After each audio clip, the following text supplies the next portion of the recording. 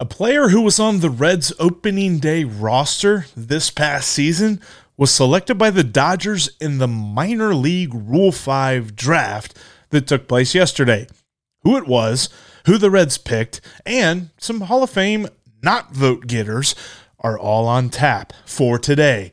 Thank you for joining me for the Locked On Reds podcast. Let's get going. You are Locked On Reds, your daily Cincinnati Reds podcast, part of the Locked On Podcast Network, your team every day. You found the Locked On Reds podcast, and I'm your host, Jeff Carr, superfan and addict of the Cincinnati Reds. I've turned that addiction into information for you. Today, we are going to talk about the Rule 5 draft that took place yesterday. It was the minor league version of that, since all major league activities are currently halted by the lockout. Going to tell you, the Reds lost a player and they gained a player. We're going to talk about that here in just a moment. We're also going to talk about the Hall of Fame votes I did not cast and why I did not cast those votes for those players. All that is coming up today. Welcome into the Locked On Reds podcast, and thank you for making me your hashtag first listen of the day. We're free and available on all platforms. The Reds selected Ronnie Dawson from the Astros in yesterday's minor league Rule 5 draft. More on him in just a bit, but the Reds also lost a player yesterday. Carson Fulmer was selected by the Los Angeles Dodgers in the second round of the minor league Rule 5 draft. This is interesting to me because I think the biggest thing you can think of when you're talking about Carson Fulmer leaving in such an unceremonious way, it is a continued indictment on the fact that garage sale shopping, when it comes to the bullpen, only gets you so far. In fact, Carson Fulmer is a good example of this. We're talking about a dude who was on the roster for opening day. The Reds thought that they could entrust him with some bullpen innings and with some key situations in which they needed to win some games. And in fact, his first 10 innings, his first 9 appearances, 10 innings total, he was living up to that. He only gave up 1 earned run. In fact, I remember back, and I was trying to pull the MP3 of this, but I couldn't find it, but I remember talking about Carson Fulmer deserving a bigger role. Carson Fulmer deserving more high-leverage situations. Yeah, fun to think back on some bad takes like that. Dude, in his 10th appearance, so his first 10 innings pitched, like I mentioned, 1 earned run allowed total. He was phenomenal, and he didn't allow that many base runners even during those first 10 innings. Then his 10th appearance, everything blew up. He gave up a 2-run home run to David Peralta, and the wheels fell way, way off because in his next 10 appearances that the Reds gave him, his final 10 appearances as a Cincinnati Red, only 3 of those were clean. Only 3 of those did he keep the opponents off the scoreboard. In fact, many of them, he gave up multiple runs. It was just not a good thing for him, and he was part of that whole Cincinnati idea. He was part of the thought process behind Derek Johnson going after guys who were former first-round picks, guys who he thought he could tap back into their potential and bring the best out of them.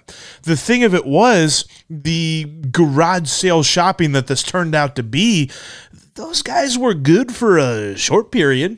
I mean, some of them were a little bit longer, like you can look at guys like Heath Hembree, who I deemed him as the Reds' best reliever for the first half of this past season. And then the wheels just fell crazy off on him as soon as the All-Star break happened. So it was a lot of differing periods of time, but those are the guys that the Reds were like, hey, we don't have to spend money on these guys. I bet they'll be good. And for a moment, they pulled the wool over our eyes. In fact, I also remember a podcast where I sung the praises of Carson Fulmer and I sung the praises of Cionel Perez. Yeah, I don't want to go too much further into that. But anyway, with Carson Fulmer leaving for the Dodgers, it's just another thing. I mean, maybe it's my fault. I pumped him up too much after the short period of time which he was good and overall not a very good reliever. But I just think that these flyers that the Reds took on these different bullpen arms that they were hoping that some of them were going to pan out, most of them didn't. And I think that it is very obvious that you've got to invest a little bit more into your bullpen. I'm not saying go out and pay as much as like the Angels are paying for Raisel Iglesias, or go out and pay as much as it will take to get like a Craig Kimbrell, but invest something. Don't go out and do nothing. Don't go out and find the guys who are bare minimum, league minimum, and say, that's our closer. That's the guy who's going to send us into the promised land. It's not going to work. It didn't work last year. It's not going to work this year either. So when this lockout subsides and when the CBA is brand new again and renewed and ready to go, don't come out of the gate firing with, hey, we just signed so-and-so to a minor league deal, and we just got that guy off waivers, and we just pulled this dude in for the major league minimum, and that's our bullpen. That's how we're going to replace the losses of Michael Lorenzen and Michael Givens, and we're going to continue to replace the losses of Raisel Iglesias and Archie Bradley. Nope. Not going to work. All right, coming up, the Reds did add a guy. They drafted a guy in the minor league Rule 5 draft. We'll talk about who that is in just a moment. Before we talk about that, though, I want to tell you about betonline.ag. It's the only online sportsbook that I trust, and you should too. Go there today and set up your profile with the promo code LOCKEDON. You'll get a 50% welcome bonus, and you'll get a bigger bankroll to get going. You can bet on great lines when it comes to the spread, money lines, or over-unders for the NBA, NCAA basketball, the NFL, as we're heading into the playoff, heading into the stretch run when it comes to making the playoffs. You've got bowl games coming up for college football. Great time of the year to get your bets in is bowl season, and you can make some cash off your sports knowledge at betonline.ag. Set up your profile again with the promo code LOCKEDON to get a 50% welcome bonus. Betonline.ag, again, the only online sportsbook that I trust. You should too. Set up your profile with the promo code LOCKEDON to get a 50% welcome bonus, because betonline.ag is where the game starts. And also, if you're looking to up your comfort game to get some better fitting socks and underwear that's going to make your everyday life that much more pleasant, check out Stance. Founded in 2009, Stance Apparel represents a radical reinvention in socks, underwear, and active apparel. With a sharp focus on comfort, quality, and creativity, Stance brings an atypical aesthetic alongside some of pop culture's hottest collaborations for the ultimate in style and self-expression. Because everything you wear should be a direct extension of who you are and how you feel. Stance has a great collaboration when it comes to Major League Baseball. In fact, one of my favorite pairs of socks, I have a great pair of Joey Votto socks. If you put together your feet, you got Joey Votto in his batting stance, and it's pretty awesome. They are so comfortable. I wear them to just about every other Reds game I go to, unless I go to back-to-back Reds games because nobody wants to smell those feet. But they are so soft and comfortable. When you talk about socks, you always think of, just get something on my feet and I'll put my tennis shoes on. But Stance ups that. They take that to the next level, and you got to check them out. Go to stance.com and register for an account and get 15% off your first purchase. Use the promo code LOCKEDON at checkout to apply. Enjoy the color and comfort of life less ordinary with Stance. That's stance.com, and set up your profile with the promo code LOCKEDON at checkout to get 15% off your first purchase. The amazingly comfortable Stance. All right, thanks again for making Locked On Reds your hashtag first listen of the day. We're free and available wherever you get your podcast. Tomorrow, we're going to talk about some Reds players who could be on a career track to making the Hall of Fame. But let's talk about this dude that the Reds just picked up in the minor league Rule 5 draft. They added a little bit of outfield depth with Ronnie Dawson. He's an athletic player who can play all three positions in the outfield very well. He can play right, center, and left field. He's got a decent amount of pop in his bat. He's not a great hit for contact dude, but he does have some speed on the base paths as well. He was a second-round draft pick by the Houston Astros in 2016. And throughout his 5 years in the Astros organization, really hasn't spent that much time. He was up for a couple of games this past season with the Astros in the major leagues. He got 1 hit in 5 at-bats. And he's just been looked at as outfield depth, basically, for them. And he slots into the Reds as a possible option this upcoming season. Maybe a bench option for the Reds. But overall, throughout his minor league career, he's shown he can steal bases. He averages around 14 to 18 a season. His first year, he had 35 steals. That was nice to see. But for the most part, pretty average on the base paths, pretty average with the bat. He tried to trim down his strikeouts this past season, and he did have a career best strikeout rate of 20%, and he does a decent job of drawing walks, so he could be a dude that the Reds could see in the future. If I had to squint, I could see maybe a comparison to Phil Ervin. Now, I know Phil Ervin was a platoon dude. He was pretty solid with Jesse Winker there in left field, a guy that we maybe could have thought see in a future, although now he's just in the minor leagues for the Atlanta Braves. But when I looked at Philip Ervin, I really thought that he had a pretty decent future ahead of him. He has pretty decent plate discipline. Get that, say that right. Plate discipline. And some decent speed on the base paths as well. But overall, he just never could quite put it all together. And there's a great profile at RedsMinorLeagues.com about Ronnie Dawson. But overall, I think that he just kind of slots in as outfield depth. Not a guy that's going to really break the bank or anything for the Reds. If they're looking for him to be anything more than just an emergency fifth outfielder, at least for this season, moving on, maybe he's got something more in him, but there's not a ton of upside with this. I mean, obviously, the Astros didn't protect him, and he was available in the Rule 5 draft. Now, the interesting thing about the minor league version of the Rule 5 draft is that there isn't any sort of restriction. They don't have to keep him at AAA or AA or single A or whatever A in order for him to not be offered back to the team. So he is officially in the Reds organization, period, unless they just end up cutting him or something like that. So with that, he is here. And it got me to looking. I will say this. I was curious as to how he fits in to the outfield rankings. And I don't necessarily know that he jumps into the top, let's see, what's that, top 8? Maybe he's in the top 8 of outfielders currently in system.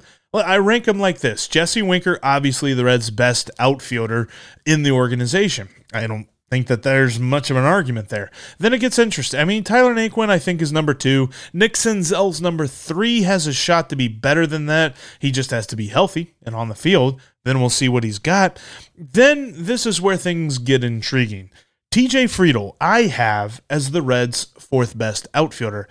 I think a lot of it is just intrigue, and I want to see more from him. But what little bit I've seen, I've liked. Max Schrock, I have at 5th. I think he's got a lot of pop in his bat. Don't necessarily know about the fielding acumen there, and I think he's more of a utility guy than to consider him an outfielder. But I think his bat is better than Shogo's. That's why I put him ahead of Shogo. Shogo's the best fielder on this list. Probably better than Nick Senzel. I don't know. We'd have to see that. But the bat is just too much of a liability in the lineup. I mean, if anything's faster than 95 miles an hour, you can't hit it. And then 7th on this list, I have Aristides Aquino. Look, I love Aquino. He's got the power, he's got the pop, but that's all he's got. He doesn't have contact. He has huge holes in his swing, and every pitcher knows where to throw him. If they throw him a breaking ball low and away or some sort of breaking ball low and in, he's not going to hit it. And if they throw him a fastball up and in, he's not going to hit it, but he's going to swing at all of those pitches. So that's something that they have to work on with Aquino if that's anything he's ever going to overcome. Dawson fits in somewhere behind all that. Again, outfield depth when it comes to this minor league Rule 5 pick.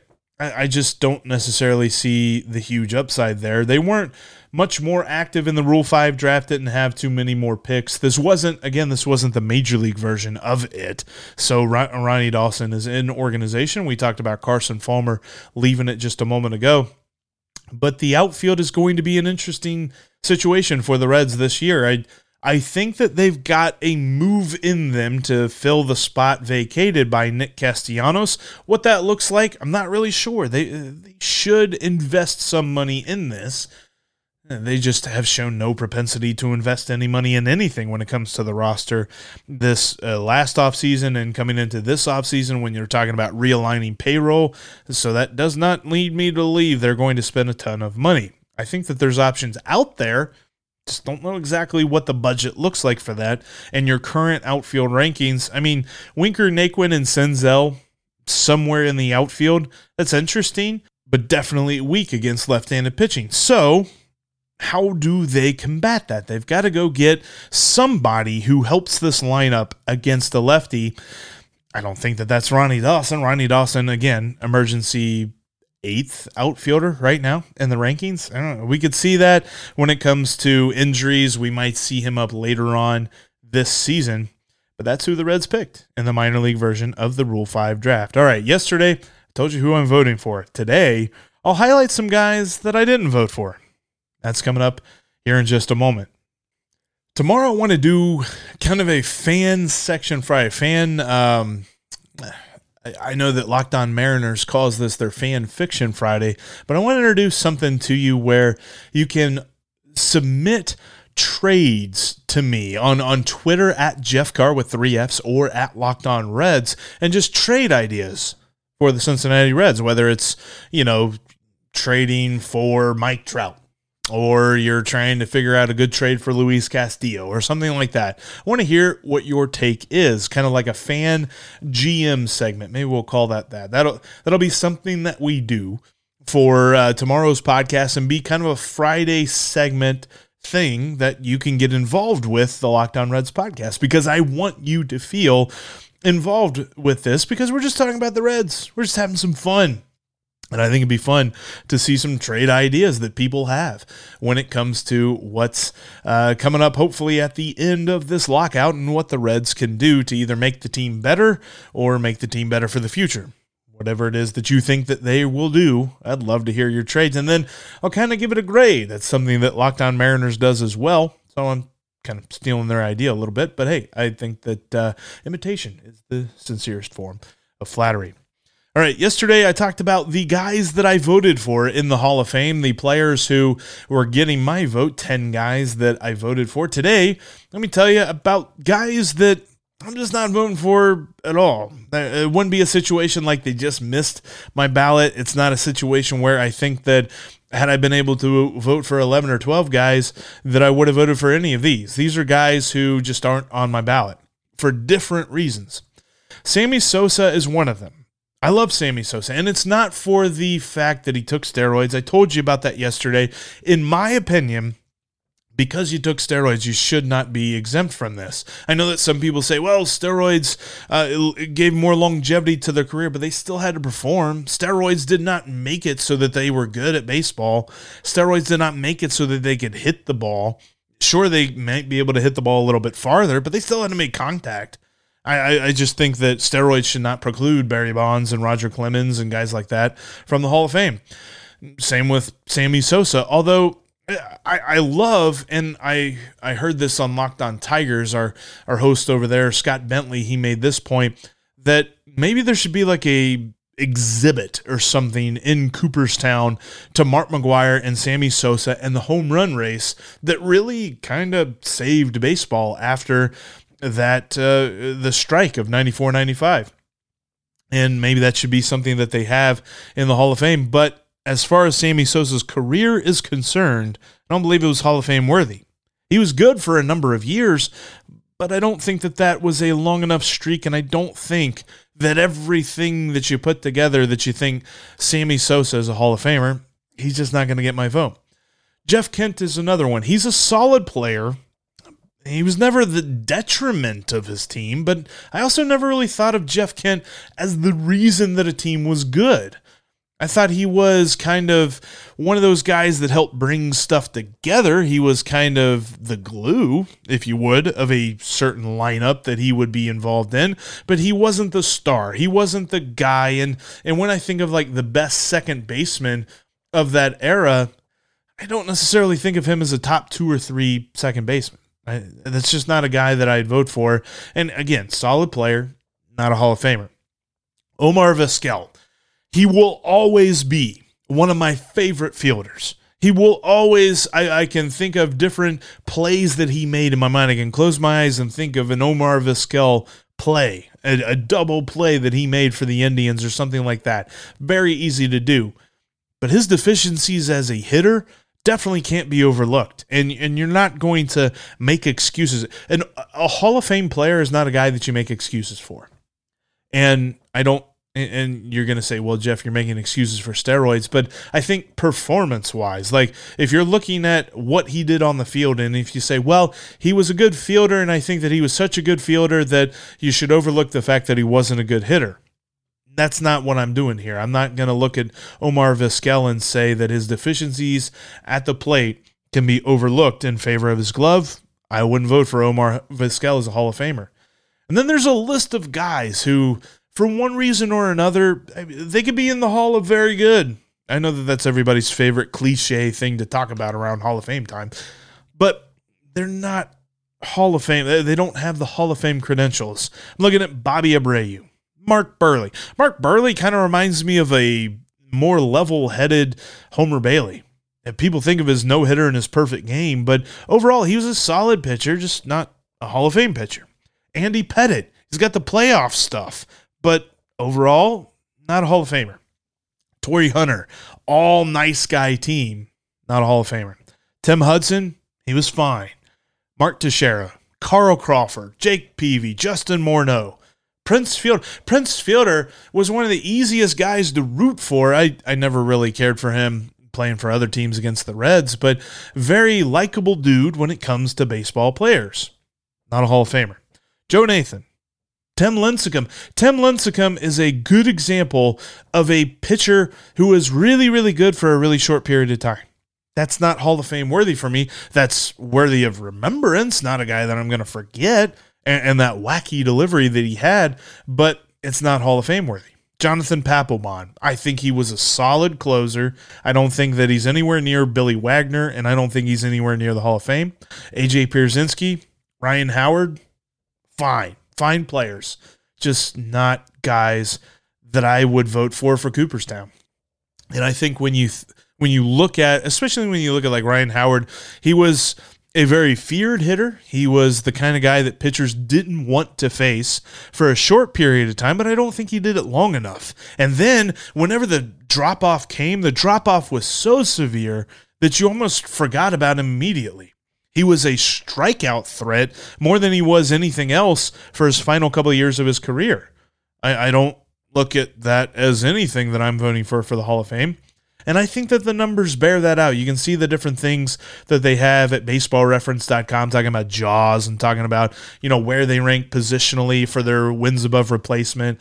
And a lot of these guys are just really, really far off the pace, like the Ryan Howards and A.J. Pierzynskis and Tim Lincecums, where it's like, yeah, they were pretty solid in most cases, but they weren't Hall of Famers. And there's not a year, and that's the thing with a lot of like first year on the ballot type players, that you will hear writers say like, yeah, I think he's going to get X percentage of votes and stay on the ballot, but he's not a guy that I'm voting for this year. Maybe I'll vote for him next year. I don't look at any of these players that way. These aren't guys that I'd be looking at next year and saying, yeah, I'll vote for this guy. Now, there are a couple of dudes who just missed my ballot who I would vote for next year. I'll tell you about them tomorrow, as well as we'll talk about the fan. I'm going to think of a different name for it because Locked On Mariners calls it Fan Fiction Friday. I'm not going to call it the same thing they do, but yeah. And then also talk about some current Reds who may have Hall of Fame careers. We'll talk about all of that on tomorrow's Locked On Reds podcast, but that'll do it for us here today. Thank you so much for watching. Thank you for listening. And thanks for making Locked On Reds your hashtag first listen. Now make Locked On Bets your second listen as Lee Sterling and your boy Q give you the information you need to make some cash at betonline.ag. That's Locked On Bets, just like Locked On Reds, free and available wherever you get your podcast. That's going to do it for us. Again, hey, it's the off season and it's the lockout, but we're Locked On Reds every single day.